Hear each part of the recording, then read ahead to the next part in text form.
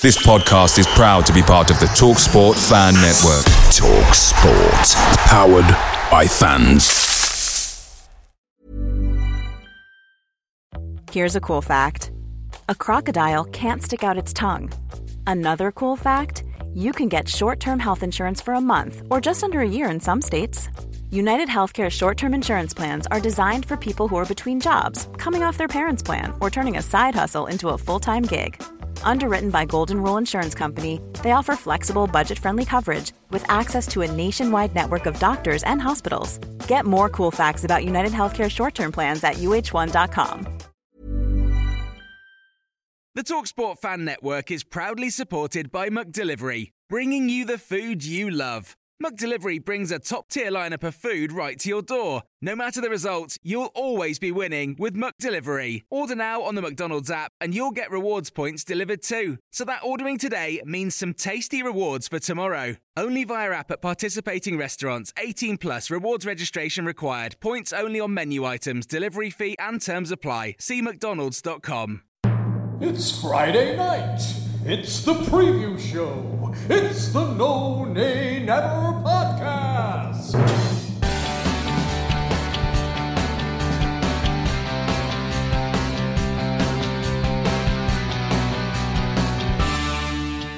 Hello and welcome to the preview show brought to you by the No Nay Never podcast. And it is episode 2, week 2 already. We are here with another jam-packed episode to look ahead to the Clarets' first home game of the season, Southampton.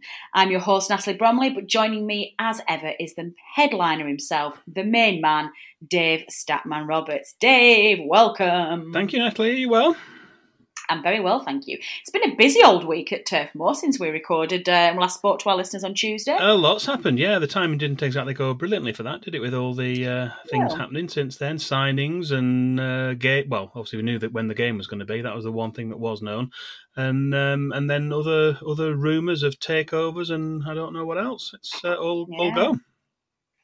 It is all go. Well, we'll have a look at that later on in the season. But it's been a good week. It's been a positive week, even despite that Leicester victory. It feels a little bit weird that we are all feeling relatively upbeat, even though we obviously couldn't turn any points at the weekend. Yeah, I think that there are some positives to take. I'm going to come on to that, actually. That's one of my my stat of the week is going to relate to that, so I'll not give that away as a spoiler. But yes, we've had a good victory in the Cup, and another little stat for you. That's two victories, if we're going to count Sheffield United as a victory. Technically, the record books record it as a draw, even though we won on penalties and went through. We've only had one victory in the League Cup in the last 6 seasons, and that was the one we had at Ewood Park. That was just one victory and 6 defeats in the last 6 seasons in the Cup. So to have get through 2 rounds this season's definitely progress. Yeah, I saw a hilarious tweet which really made me giggle the other day where somebody was talking about, I think somebody said something like, if we just our luck if we end up having a really good cup run when fans aren't allowed in the stadium. And somebody replied, and forgive me listeners, I can't remember who it was, but somebody replied and said, we're absolutely going to end up accidentally at Wembley. And that just really made me chuckle that somehow we just don't really want a cup run and somehow we're just going to end up accidentally at Wembley going, oh, okay. Well, we are just 270 minutes away now, just 3 games away from Wembley. So look at that. Except we've got to get past City. Or City's academy teams, reserves, who are everything on the I know. I think Pep owes us one, to be honest. We were talking about this on the main show, talking about, the fact that just the unluckiness that we get of consistently being drawn away at City, or even home or away at City in the cup game. And this year is obviously Pep's family decided he's just going to play his kids because of fixture build-up. I'm like, yes, you owe us. Like he puts ridiculously strong sides out, especially against us. So I'd quite like him to play his under 11s. That would be nice, or under 13s. That would be great. I mean, we'll have some chance to win. But that's stuff for another day, Dave. Let's get on to this week's preview show because we've got plenty of things to get on to. Now, before we get going, of course, we asked our listeners last week for an answer to a quiz question, which was, who was the first Burnley player to score a goal for the Clarets at Leicester City's current stadium? Dave, what was that correct answer? The correct answer was Ian Moore. Ah. And as regular listeners may know, we do use information from the Burnley Stats match database to provide many of the stats and facts we mentioned in our preview shows. And over the summer, I've made a start adding some brief goal descriptions for past games. This is focused on more recent seasons, first of all, but I'm working my way back slowly. It's a massive task. About 25% of the way through, but we do have a goal description for that goal, so I'll give you that if you allow me. Briscoe's corner from the left was headed on by Davis to Naheri. Then Ian Moore nodded in from close range past Ian Walker. So that's the description for that goal at Leicester's, the first goal for Burnley. We had a 1-0 win. And had a really good run. We touched on it, didn't we, in the preview show last time? The first 5 visits we had there, we didn't concede a goal. We had 4 1-0 wins and a 0-0 draw. And then we've had, we haven't won since then. Excellent. That's a good stats. Well, did you get any correct answers directly? I do have a couple of correct answers to this week's quiz. Yes. I think Matt had emailed a couple through for us. We did have David Entwistle had got in touch. Said Ian Moore, and I also had a message from a quiz regular, Claret Crumpet. John Robertson was in touch with the correct answer. He knew it was Ian Moore as well. I don't know whether you're aware of any others that have come through as well, Matthew? No, they're the ones that I got. I wonder, John Robertson must be giving you a run for his money, because I'm not entirely sure he's ever got one wrong. He usually knows, doesn't he? Yeah, he's pretty hot on the quiz questions. He knows them and he gets in there first. I'm going to start getting suspicious about young John. I'm going to see what he does. Weirdly, apparently in this week's, John and producer Matt have started a new feature, which is Spot the Random Noise in the Podcast, which is not an authorised feature, by the way, and not something that we are actually launching. But we've had, of course, some weird trapdoor noise that my old room, I have moved house this season of the podcast. I think my old house was some weird trapdoor that our regular listeners seemed to be convinced I was hiding somebody under. And then for the first preview show, I think, you and me last week, there was somebody opening a biscuit tin. No, it wasn't me. Well, it may very well have been me. I tend to record these around tea time and I'm hungry, so it could have been me. But apparently this week's, Dave, there was a parrot. All right. I missed that one. Yeah. There you go, listeners. If you'd like to participate in the new random unauthorised feature of the week, being random noises you hear on the No Nay Never podcast, do get in touch and let us know what they are. There was a parrot in a football game, wasn't there? Did you see the, I think it was in Brazil somewhere, there was a parrot stop play, a parrot landed on a player's head. I did not see this. And then there was another one somewhere in Yorkshire, I think it was, and there was an alpaca that got loose and on the pitch. Excellent. Well, this week's preview show has taken us in a direction I wasn't fully expecting, Dave. We digress. Let's bring it back. Come on, everyone. We've gone a little bit random. Let's huddle in and let's see what we can do. Opposition stats. So, we're going to be looking at Southampton at home, which is this weekend's game. Saturday. It's Sunday. It's Saturday. Dave Roberts, are you giving me duff information on my... Well, listeners. Saturday the 20th, the date's wrong on this. It's Saturday the 26th, and it's an 8 p.m. kickoff, and we're live on Sky Sports. Well, there you go. Somebody log the date and enter it in the ship's log on Thursday, the 24th of September at 19:19 p.m. Dave Statman Roberts got something catastrophically wrong. There you go.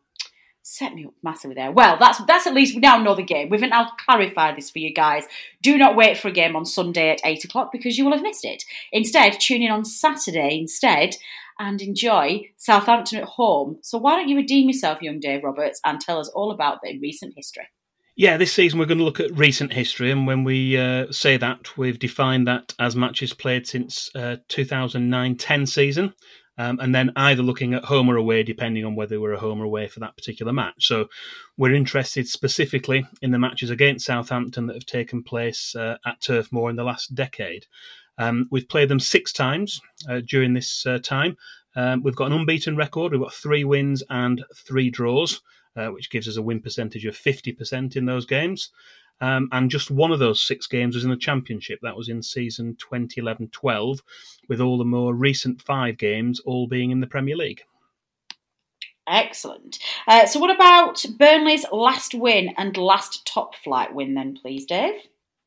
Or we can do both those together, and also last season's game, because that was a victory for us. That was the corresponding home fixture against Southampton, which was our last win, and also, as it was a top flight game, our last top flight win. It seems quite a long time ago now, but it was both sides' first Premier League game of last season. You may recall it took place in rather murky, drizzly and breezy conditions. It was the 10th of August, but it felt more like the 10th of October, I think, from memory. It was certainly more like autumn than summer at Turf Moor. We had a goalless first half, but we came to in the second half. We had 2 goals from Ashley Barnes and another from Johan Berg Gudmundsson, and that gave us all 3 points after an impressive second half performance in, as we said, very windy conditions that day. Indeed, I do remember that game. Okay, well, let's move on to our new feature then. Give us a specific highlight, please.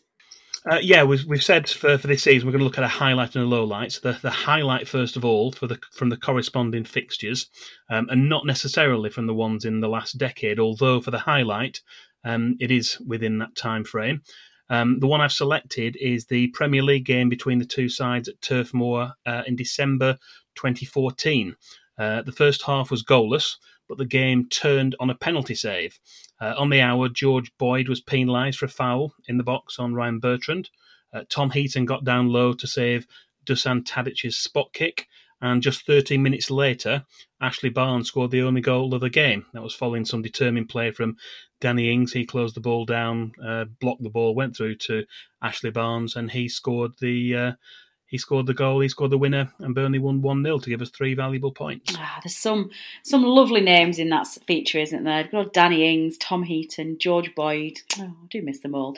Okay, well, let's delve into a slightly less upbeat section and have a look at our low light, please.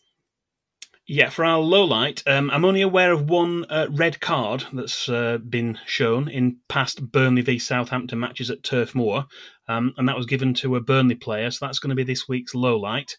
We're going back just over 14 years, and that's to the 23rd of September 2006. Burnley had actually taken the lead early on in the game. We'd scored in the 4th minute through Steve Jones, but we lost Wayne Thomas. He got given a red card for an apparent elbow. That was in the 16th minute, and we conceded a couple of minutes after that. We also took the lead again through Andy Gray in the first half, but eventually we paid the price for playing a man short, and we conceded twice in the second half to lose the match 3-2. Oh, there you go. I do remember Steve Jones. Steve Jones, wasn't it? Steve Jones. Yes, he scored twice on his debut. Redhead. Yes. Yeah, I was there. I was at that game. And in fact, a little bit of personal trivia for you all, for going into the stat show. That was the first Burnley game that me and the current Mr. B watched together. We went away from home. Oh. Yes, there you go. Not away from... Oh, yeah. We were at home. It was the first game. Oh, maybe that was the first. Oh, you went to the other one in that season, away from home? No, it was the opening fixture. I thought his debut were away from home. Maybe it wasn't his debut. Maybe I'm... Oh, no, he scored his debut at Turf Moor. That was, he scored twice against QPR. That was a home game. Okay, so it was, I watched him away from home. Okay, that didn't go as slickly as I wanted it to. So let's move swiftly on, young Dave, and let's talk about our hero. Another brand new feature this season. We're going for a hero and villain section. So we're going to pick out one hero and one villain from past meetings. And this week's hero is, drumroll, Joey Barton. Ah! And the reason for that is, after Burnley were promoted as Championship title winners in the 2015-16 season, one of the mainstays of that campaign, Joey Barton, left the club. He went to Scotland for a new challenge at Rangers. It's probably fair to say the move didn't quite pan out as planned, and within 6 months, Sean Dyche had made a move to bring the midfielder back to Turf Moor. In January 2017, he came on as a second-half substitute to replace Stephen Defoe, interestingly enough. That was in the 73rd minute of the home game against the Saints. The score was still finely balanced at 0-0 at the time, but 5 minutes later, Burnley were awarded a free kick in a central position, 25 yards from goal, and Joey Barton took the responsibility, and his low shot went in with more than a little help from a deflection off the wall. Interestingly, Jay Rodriguez also played in that match. He came on as a second-half substitute for Southampton, and that was just a few minutes before Joey Barton's introduction. Joey. I love Joey. It's nice to see Joey doing well at managerial level, isn't it? Although, did I see... Oh, no. no, do you know what? I'm not going to go down that path because I feel like I'm going to say something that's really stupid and our listeners will just be like, Bromley, what are you talking about? Let's move on to our next one. Who's our villain? I might do that voice, Dave. Hero, villain. Do you like that? We need that, don't we? That would definitely add to things. Rather than you doing it, get someone to do it professionally. Hey! Oh my God, the shade! We'll let you audition if you like. Okay, I'm going to do my audition. Villain. No? Okay. We'll see. We'll let Matt be the judge. Oh, God. Okay, villain of the week then, please, Dave. I've gone back a little bit further for villain, and that's mainly because Burnley have had such a good home record against Southampton, so there were fewer contenders to go at. But for this week's villain, I've gone back to March 1971 and gone for Southampton player Mick Channon. Burnley were languishing near the bottom of the First Division. We were fighting for our lives to try and stay in the top division where we'd been ever since 1947. We were desperately in need of points with only 3 wins and 11 draws out of the first 30 games played. I think only Blackpool were below us in the table at the time. The game was poised at 0-0 with less than 10 minutes to play when our villain, Mick Channon, he finally broke the deadlock in favour of the Saints, and that was the only goal of the game. This result is yet another defeat in that season. It made Burnley's survival task even more difficult, and it did result in relegation for us at the end of the season, although probably not on the basis of that result alone. I think it was on the basis of, not a very good season all round, really, which ended in relegation. And that, interestingly, also is Southampton's only top-flight win at Turf Moor in 11 previous attempts. They have won in other competitions and in certainly in lower league games. We've mentioned that championship win, but they've only won once in 11 top flight meetings at Turf Moor. Well, there you go. Boo to you, Mick Channon. Boo. Okay, next new feature, Dave. Who's going to be our one to watch at the weekend? Yeah, for this one, we know very well all about Danny Ings. He left Burnley, it's more than 5 years ago since he left Burnley, and we know all about his goal threat. So for this week, I've gone slightly more left field for our one to watch, and I've chosen his current strike partner, that's Che Adams. It's perhaps slightly less well known that Che Adams was a former Burnley target. It's fair to say there was a lot of interest from several league clubs at the time, and this is going back initially to 2014. He was still playing for non-league Ilkeston, and he eventually ended up signing for Sheffield United. Since then, he's also played for Birmingham City before a move to Southampton in the summer of 2019. That was for a reported fee of around £15 million. Although he was also a name that had been linked again with Burnley, and that was in the previous transfer window in January 2019. He actually made his debut for the Saints in their first Premier League match of 2019-20. So that's the corresponding fixture from last season, which we've already talked about. He made 30 Premier League appearances last season, although the majority of these games, certainly in the early stages prior to lockdown, were from the bench. He scored 4 goals in 2019-20, as well as contributing 2 assists, but did seem to improve as the season went on. And he's forged quite an impressive partnership with Danny Ings now. He's still aged just 24. He certainly seems to have quite a bright future ahead of him. And for that reason, he's our one to watch for this week. Oh, that's an interesting one, actually. He's not one I would have obviously picked. I think he didn't quite come off for him last season, did it really? So I think once he gets a full season under his belt and starts playing, you would hope that he will certainly improve a little bit. I think some Burnley fans feel like we might have dodged one a little bit there, but yeah, we'll see how it goes. I think before he made his move up to the Premier League, I think he showed a lot of promise, and I really liked watching him. So fingers crossed he does manage to improve. Yeah, one thing I will add here is that if Che Adams scores in this weekend's game, I'm going to have to start choosing defenders for this feature, because anyone who listened to our Leicester City preview show will recall that Harvey Barnes was our one to watch and ended up scoring. So if that carries on, we're going to have a change on this. And I'm going to, no, because then if you choose a defender, they'll come up with some absolute worldie and clear like 1 million goals off the line or something. So we'll just drop the feature. We're going to drop the feature. If this happens this week, that's it. That's going. I'm cutting it. Gone. Bye. Okay. Finally then, Dave, looking at the game itself, who's going to be our referee? We've got Andre Mariner. He's in charge of the match at Turf Moor on Saturday evening. We've won just 4 of the 13 past matches where he's been the referee, and all of the last 5 have ended in defeat, although those 5 were played away from home. Last season, we only saw him in the middle for a Burnley match once, and that was the heavy 5-0 defeat we had at the City of Manchester Stadium for our first match of Project Restart. He hasn't issued any red cards to players on either side in any of his previous matches involving Burnley, and he will be assisted by Mike Dean, who has the equally important role of video assistant referee on Saturday. Excellent. Well, I would move on, Dave, but I'm pretty sure that's not going to be it. I know you, and I know you like to squeeze as much in as you possibly can. So why don't you delve into the bank of Statman Dave, and let us have your miscellaneous stat of the week. Statman Dave's Stat of the Week. Yes, for Stat of the Week this week, I did post a Reasons to be Cheerful tweet earlier in the week after I researched some stats on Burnley's shot creation in away Premier League games. So I thought it'd be worthwhile to mention that here and to at least give people some good news. Despite the final scoreline, which we're aware of, there are some silver linings to take from the defeat against Leicester. Burnley created 16 shots, which is a total we've only bettered in 4 out of 115 previous away Premier League games since 2009. The highest actually was quite recently. That was 23, which we had at Norwich City towards the end of last season, although we did play over half of that game against 9 men.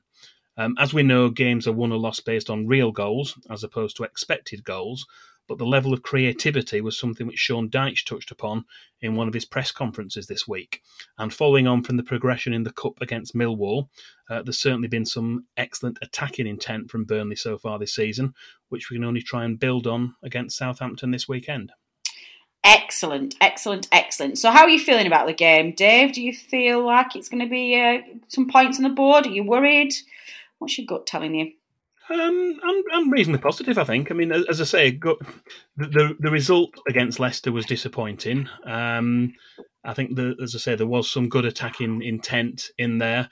We are looking to get players back. I don't know whether we certainly didn't get James Tarkowski back in midweek. They didn't risk him for that game. Whether he might be back for the weekend. Ashley Barnes played 60 minutes of an under-23s game on earlier in the week as well. He scored a couple of goals. He got a goal from open play and a penalty as well. So he's on his way back. I think there was a game planned for tomorrow as well, an under-23 game for Friday, for Ashley Barnes to play in that as well. So there are players coming back through, but as we know, there are other injuries we picked up as well. Yeah. There's obviously the worrying one on Johan Berg Gudmundsson, and then also Jay going off in the game at Millwall as well. So he's going to be a doubt, presumably. And Brady as well. For the weekend. And Brady with his rib, yeah. But I think I'm reasonably hopeful that, combined with the fact of we've had we do seem to have good attacking intent so far, and the fact that we do seem to have a bit of a good sign over Southampton in past games, we can hope that we can go in and get a positive result out of Saturday's game. So I'm going to go for a 2-0 win. Wow, Dave, that's really positive. I like it. I agree with you. I think whilst the result was disappointing against Leicester, I was really heartened by the performance, and that was with obviously having to play Kevin Long and Jimmy Dunn at centre half and poor Eric Peters in midfield as well. I wonder, obviously, as we were on air tonight, the signing of Dale Stephens has been announced. So we were debating this in the group chat beforehand as well about we wonder whether we can use Dale Stephens to bolster midfield a little bit, bring him into the centre and maybe push Brownhill onto one of the wings just to try and cover with us having the two wingers out injured at the moment. So whilst I'm not a big fan of pushing Brownhill out there, I think he's doing an incredible job in centre midfield. And oh my God, how good was he against Millwall in that cup game? He was phenomenal. I think that will help to do that. But I think we need to get Tarky back. I think if he doesn't play again, I think this injury tour cover is going to feel a little bit more suspicious by the day, isn't it, as to see what they're doing. So I share your views, young Dave. I'm going to go. I don't think we'll. If I'm going to sit on the fence a little bit here, if Tarky's back, I'm going to agree, and I'm going to say 2-0 as well. if Long and Dunn have to stand up again and they have to play, I don't think we'll keep a clean sheet. So I'm going to go 2-1. So there you go. Generally speaking, from a transfer perspective, are you happy with Dale Stephens, Dave? He's a very Burnley signing, I think. Yeah, in terms of what I've seen. Yeah, I'm saying that as a positive. It's a positive. Yeah. Yes, it is. I mean, there's probably a list you could reel off of players who perhaps haven't played. In fact, I think someone tweeted a list, didn't they, of players who you think probably should have played for Burnley but didn't do, and he's maybe one of them. Yeah, I mean, it's a decent bit of business, and we obviously shorter bodies in there, so it's going to be an experienced player who's going to bring something in. So whether he's going to get into the starting 11 straight away, we don't know, but he's certainly going to be in and around there, and seems to be a solid signing, I would say. Yeah, I think that's right. I think that the news has been received generally positively, but yeah, it is. It's very hard not to raise an eyebrow at the slightly stereotypical nature of this Burnley signing, isn't it? And it just goes to show that there's a type of player that Dyche trusts and is happy for us to spend our money on. And with a rumoured transfer fee of just £1 million, this is an absolute no-brainer for me. I don't understand. This is a good signing, and at the moment we need bodies through the door. We need cover, and his experience and his attitude, I think, will be good for the side. I think Dyche will get the best out of him, and I'm really happy with that. There's also rumours circulating that young Harry Wilson is being looked at as well from Liverpool, albeit he's on the bench tonight for Liverpool, which seems odd. So what do you think about that one? Do you think that's supposed to be about 15 million, that one? Yeah, I mean, I think we probably shouldn't get carried away with these things until they actually happen, because I think if it was down to us, we wouldn't have any rumours out there. There wouldn't be any names. It's only really when it gets forced in there either by the other club or agents or whatever that they do get into the public realm. So I think the club certainly would prefer to do all their business behind closed doors and not have the rumours. Players' names come up, and I don't know, you suspect there's a grain of truth in quite a lot of them. Some of them you're not so sure. The only way you're sure is when they come through the door. But in terms of a theoretical signing, yeah, I guess he's a youngish attacking player who give us some more options going up front. So yeah, he would be a positive addition to the squad, I would say. Yeah, no, I wouldn't disagree with that. I think we've kind of got, on Tuesday's podcast, we got to the conclusion that we felt like a really successful transfer window this season would be a cover at centre half, a winger and a central midfielder. Well, if we get Wilson in, and obviously just to complement Stephens, there's still talk about Dawson coming in at centre half. I don't know whether that's dependent on us selling Tarky or not, but if we got those three in, then that's job done. And I think with the injuries that we've got to come back, I think I'd be feeling a lot more rosier again. So let's see how that goes. We'll have a look at that again on Tuesday when we come back to the main podcast. Opposition View. So this week on the preview show, we are joined by Ben from the Total Saints podcast. Ben, welcome to the No Nay Never podcast. Matt, good to talk to you again. Hope you're keeping well. Yes, very good, thank you. Much better after last night's cup win, which has put us in the dizzy heights of the last 16 of the League Cup for the first time in, I think, 7 years. I think it is. It's been a while. It's not usually a trait of Dyche to kind of put up a cup run, but we're not complaining about it. Unfortunately, you guys didn't get quite that far, did you? It's not been the greatest start to the season for Southampton. It's not. I think I worked out the other day, Matt, this is my 34th season following Saints, and I can guarantee that in 34 of those, they've started the season very, very slowly. Yeah, we don't normally kick into action until about November time, which probably is a blessing in disguise that we've started the season slightly later this season. But yeah, it's not been a great start. I mean, obviously we played a pretty strong side, bar one change where he brought one young winger in against Brentford in the cup, and they demolished us pretty much. And they've beaten West Brom since, obviously. So 2 league defeats and a cup exit. It's not a great first week to the season. It's not. Just looking back briefly at last season as a whole, you had so many ups and downs. I mean, I won't mention the one that will go down in history, but after that, as a whole, were you happy with how Saints performed for you last season and kind of where you finished in the league? Yeah, I don't think you can complain about finishing 11th when you're, at the start of November, you've got, I think it was 7 points from 13 games or something like that. I mean, we were struggling pretty badly. That result that, again, we refused to say the score anymore, but it was a bit of a trigger. Ironically, it was probably the game just after that. We lost at home to Everton, and that was really sort of rock bottom. And we then went into a 2-week international break. Went to Arsenal, we should have beat them. They scored a 96-minute equaliser, but that kind of kicked off our season, and we had a great run over Christmas. You probably remember we went to Chelsea and won. We then went to Leicester in January and got revenge by, it wasn't quite the score that we won't mention, but we beat them 2-1. And again, we sort of tailed off, and then coronavirus came along for all of us, around the world, and we had to go through that challenge. And then, post-lockdown, I mean, we won 5 and drew 2 of our last 8 games. So we had a really good run to the end of the season, finished really strongly, and I think we were all hopeful that we'd carry that momentum into this season. Certainly Hasenhüttl was talking about not starting the season, but kind of continuing from last season. They didn't really do a proper pre-season. They kind of had a couple of weeks off and then came back and just sort of carried on doing the training and getting ready for that Crystal Palace game. But 3 defeats in a week has kind of put the pressure back on again, I think. It certainly has, because you never want. I mean, we've lost our one opening league game at the weekend up at Leicester, and I always feel it's so important to get those points on the board early on and not be playing catch up in these early months. If you can get yourself a bit clear and then just tick over and just stay ahead, that seems to be certainly the less stressful way of trying to survive in this league.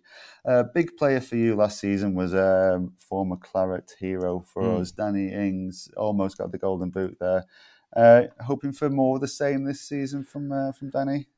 Yeah, totally. I mean, I think all of us as football fans, I'm sure any Burnley fans listening, I'm sure any Liverpool fans out there, I think, the most important thing is it's just great to see Danny Ings playing football again. He had 2 pretty traumatic injuries, I think could have ended his career, both of them potentially. But look, I mean, he's playing with a smile on his face. He actually grew up in the same village as me. I was lucky to interview him at the end of last season, and you could tell that he's really enjoying his football again. He's playing with a smile on his face. He's obviously scoring goals. He scored twice last week against Tottenham. Admittedly, one was from the penalty spot, but that's already a good start to the season for him. I suppose the concern for us, Matt, is that we've kind of relied on Danny Ings to score our goals. I think he ended up with 48% of our goals last season, which is, if he gets injured again, touch wood he doesn't, but that's a big void to sort of try and fill. So I think most importantly, he's really playing well. He's pivotal to the way the team plays. Saints are renowned for this sort of high pressing. And we all know that in football, defending kind of starts from the front. We all hear the cliches from the manager. Danny Ings kind of epitomises that. So, yeah, I think most importantly, it's great to see him playing football and enjoying himself again. And from a Saints point of view, absolutely banging the goals in.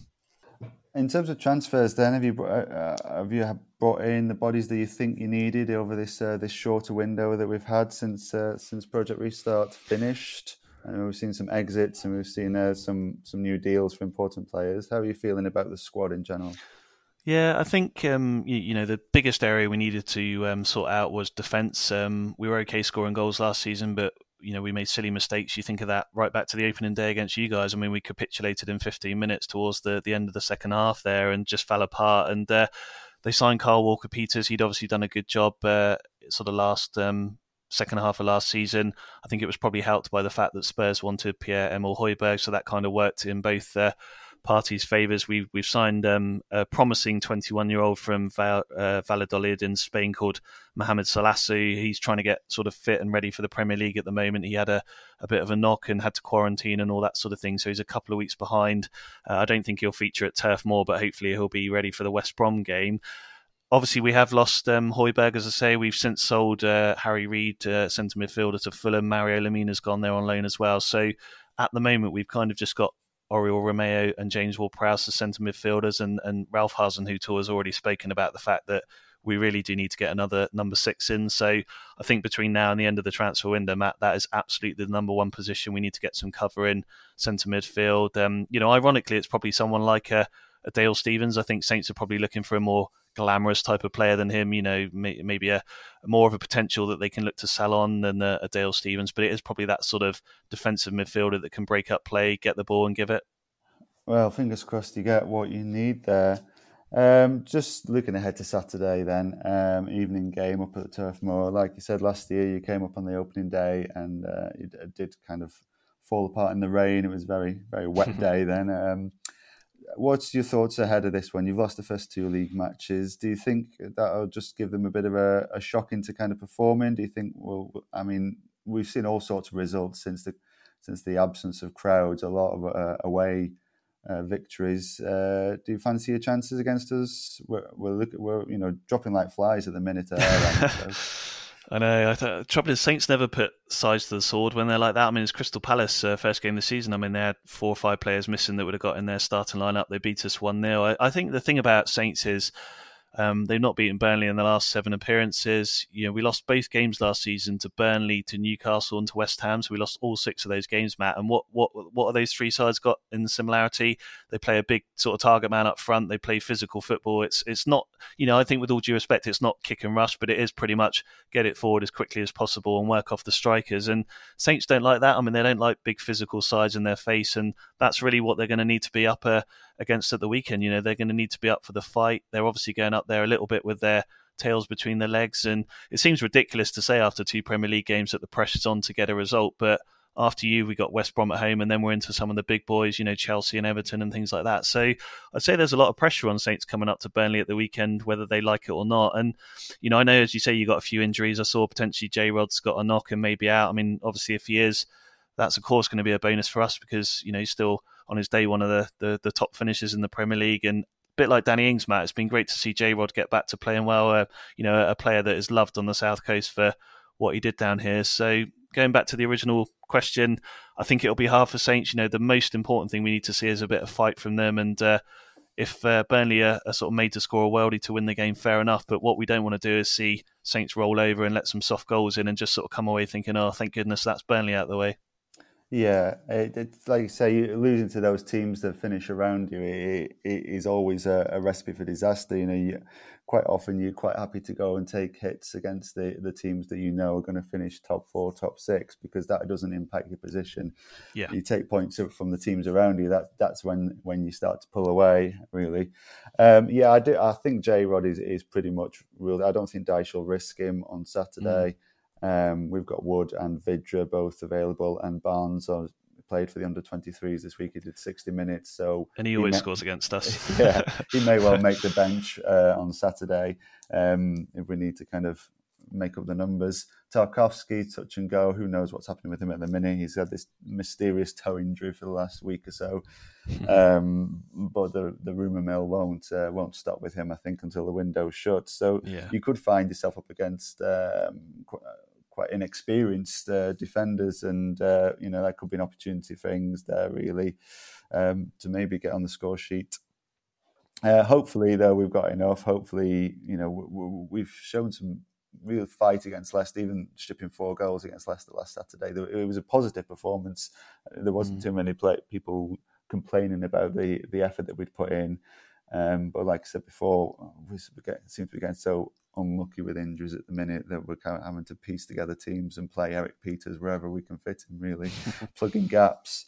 I think the thing about that is, as you say, going to Leicester, Burnley are obviously a side that, from the outside looking in, I think like teams attacking them because it sort of gives those that chance to sort of get in behind and do things like that. I suppose Saints are probably similar to that in that they don't like sides sitting deep and trying to break them down because we don't really have the creativity to do that. I mean, the only injury that we've got subject to training on Friday, of course, you and I are recording on Thursday night, is Nathan Redmond is definitely out of the weekend. Other than that, we've got a full squad. But even at the moment, Hasenhüttl's probably got 15, 16 senior players that he's comfortable with. So it's not like we suddenly have 24 players that are available. So he's got sort of a limited pool that he's sort of choosing from. But I think from a Saints point of view, we will probably hope that Burnley want to attack us a bit and leave some gaps in behind that, as you say, the likes of sort of Stuart Armstrong, Danny Ings, players like that can kind of try and exploit.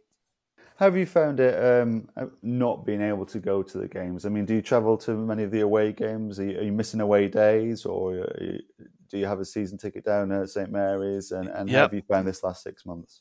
totally. I'm missing the cricket club bar there at Burnley. I've last couple of times I've come up. It's always very enjoyable going in there and looking at all the Jimmy Anderson photos and all that sort of thing, isn't it? But I think it's a different experience, isn't it? When you watch it on the telly, you probably see more of the incidents than you do in the ground. You get to see the replays and things like that. But it's not the same. I think there's a saying in life, isn't there? That you don't know what you got till it's gone. And I think that's probably the same with football. And, none of us want to encounter health problems. And, we know that we need to make it safe for everyone. And the world needs to look after itself before we even think about a game of football and everyone piling into a stadium. But I think we all miss seeing our football team, that release that we get at the weekend, Matt, where we can go there and cheer them on and shout at the ref and, tell everyone what we think about the game and have a beer with our mates and things like that. I mean, that is part of being British. That is, probably the most beautiful part of football, isn't it? Having that experience. So absolutely, I'm missing it. I think, I'm sure everyone that's listened to this podcast, and the sooner we can get back safely, obviously, I mean, it looks like it's going to be March now, unfortunately, at the earliest. So fingers crossed, we can kind of go through all the sort of safety checks that we need to and start to see fans coming back. And the sooner we can get back there cheering our teams on, the better, eh? Absolutely, I echo that entirely. How's the financial implications of this affected Southampton? I know our chairman came out early on and was talking about losses of or gaps of 50 million or such, and TV money must still be coming in some way, but gate receipts have obviously just dropped completely off. Has there been any noises down there as to what, how it's impacted your club? Well, I think there's two things I'd say on that. Firstly, it was sort of well documented, I think, when there was a lot of issues around the furlough and things like that Saints were a club that their players had agreed that they would take a deferral on their wages for a certain period of time to sort of help try and facilitate not having to make people redundant. I think the longer this goes on, we obviously have to understand that actually we're probably pretty lucky. Saints are a well-run club, a bit like Burnley. They are self-sustaining, but that does rely on income coming in, as you say. They're not a sort of club that have spent hundreds of millions of pounds and are really struggling. So touch wood, at the moment, I think they're okay. But what I would say to counteract that, I think they were thinking ahead of the game, because it's been sort of fairly well documented in Southampton circles that they recently took out a £75 million loan, which I think is to sort of really try and help revenue flow potentially, mid to long term, so that they've got some money in the coffers to sort of see them through this period. I think that the challenge, Matt, is, of course, none of us know how long this is going to last for. I mean, it's sad to see potentially clubs, further down the football pyramid, really struggling. I saw the Colchester chairman putting a letter out to Boris Johnson about, why he can go to the pub with his mates, but he can't get a crowd in to support the team, and he's going to have to lay people off and things like that. You don't want to see that. So, yeah, from a financial point of view, I think Saints are okay at the moment. They're lucky to be in the Premier League, which is where all the money is. However, I think the longer it goes on, the more tough conversations there'll probably have to be. Absolutely, yeah, absolutely. It could be even more important for people to survive this season because relegation could have even bigger financial implications than it normally does. So finally, we always offer our guests the chance to plug their side of things. Where can people find your podcasts, your products out there, and how can people find you on Twitter and other socials? Yeah, no problem. So on Twitter, we're at Total Saints Pod. We're on Facebook.com as well, the same search string. And then you can find us on all the sort of common, I would call it, podcast channels. So Spotify, iTunes, Overcast, SoundCloud. We've just gone on Amazon Music. I don't know if you guys have gone on there, but they've obviously just very exciting. So exactly. So yeah, we're on all of those, and if you just search for Total Saints Podcast, Matt, you'll find 129 episodes that if you're lacking sleep or anything like that, I'm sure some of them will be pretty useful. Marvellous. Well, thank you very much for taking the time to join us this week, Ben, and all the best for Saturday evening. No problem at all. Take care. Fantasy Premier League update. Okay, Dave. Fantasy Premier League Game week 2 is down. Why don't you talk us through what's going on in the No Nay Never Fantasy League, please? Before we go any further, can I just check that you've actually selected your team for this weekend? Yes, I have. All right, good. I have, yes. Listeners, for those of you who haven't seen this, this is peak me. It really is. So I finally got round to submitting my squad on Saturday. I'm so good at fantasy football that I decided to give you all a head start, clearly. not really understanding or realising that there's game week deadlines and things. So actually my team is not going to go in until game week 3. So I'm 2 weeks behind you all. And to really rub salt in the wounds as well, and I picked this before the game started. This is a pure coincidence. I'm not this clever. But I've got both Calvert-Lewin and Zaha in my squad and would have been in that game as well. And I'm just like, are you kidding me? Like, one of my friends actually texted me and said,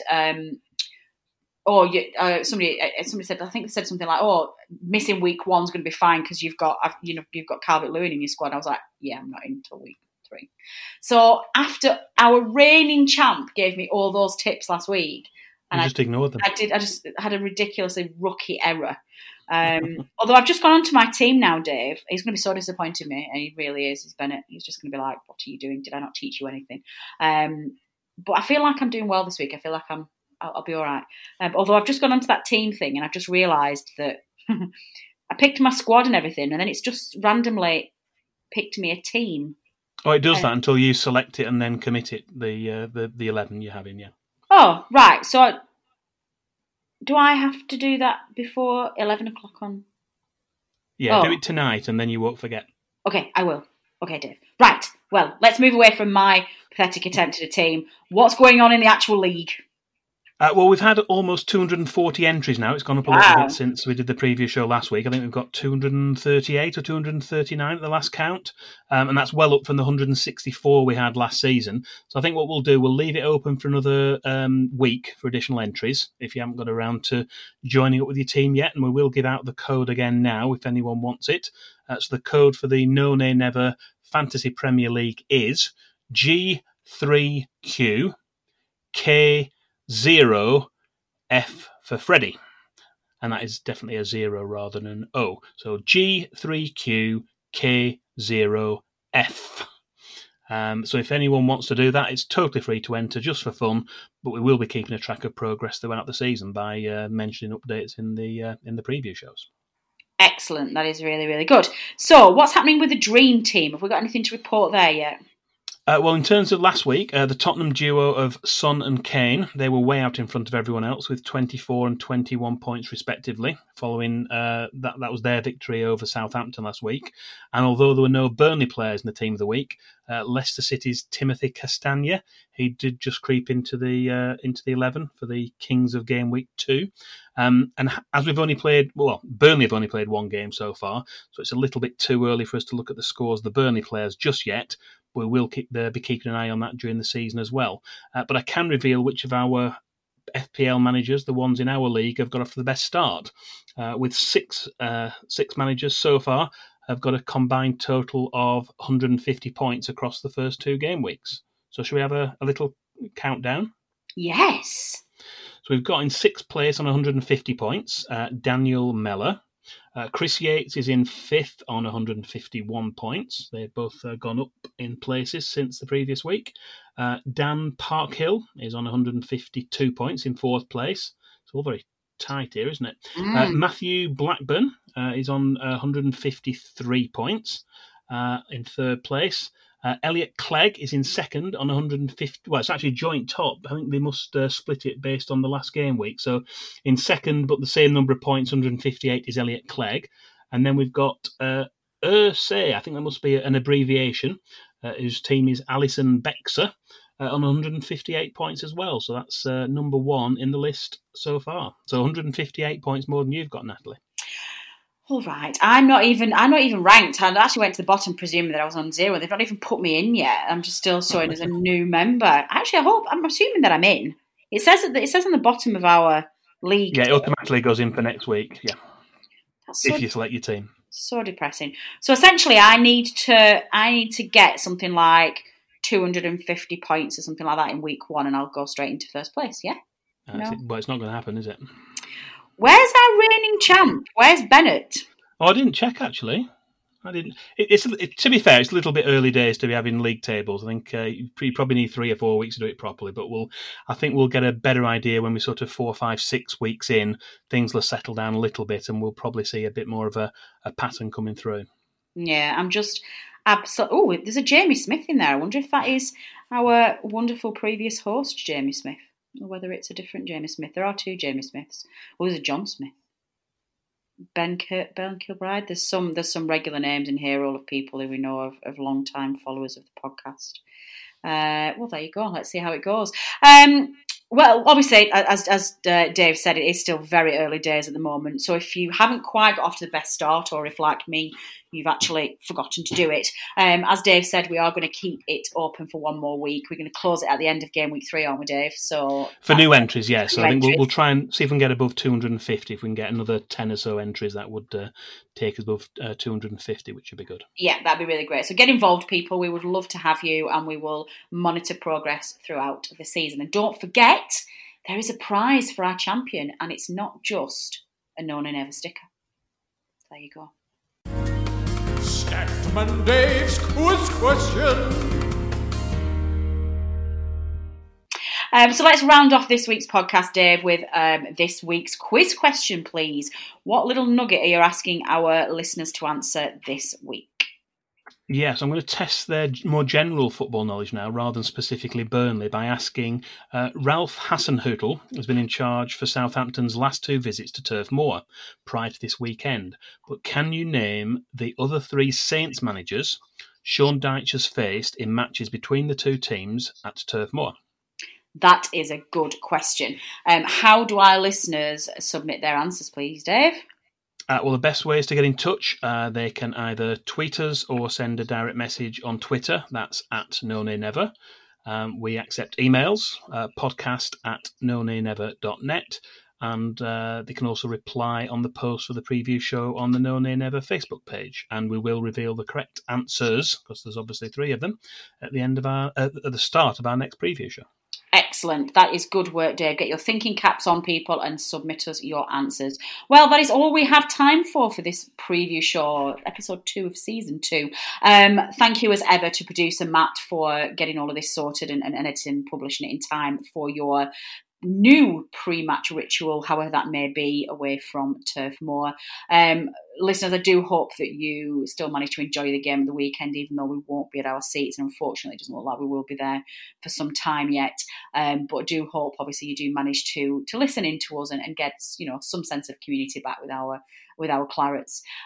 Thanks to Dave you put in so much effort to this, particularly obviously at the start of this season when we've got some new features. This previous show is 100% your effort and would not be anywhere near what it is if it was left to my devices, because it would be rubbish. So thank you, Dave, as ever, and I can't wait to see what you pull for us next week. But finally, my thanks go to you, the listener, for downloading and listening to this podcast. And basically, your support is just so much appreciated. We definitely would not be here without you.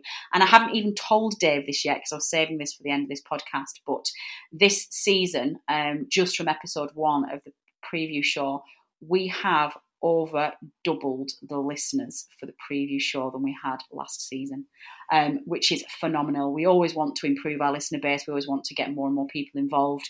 But to actually double is an incredible achievement. And Dave, that's all down to you. So congratulations. You have officially doubled your listener intake for the preview show. So well done.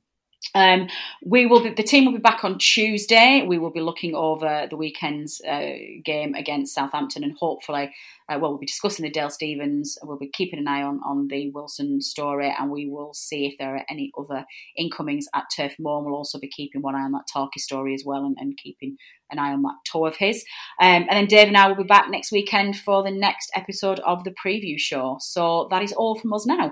This has been the preview show, brought to you by the No Nay Never podcast. Until next time.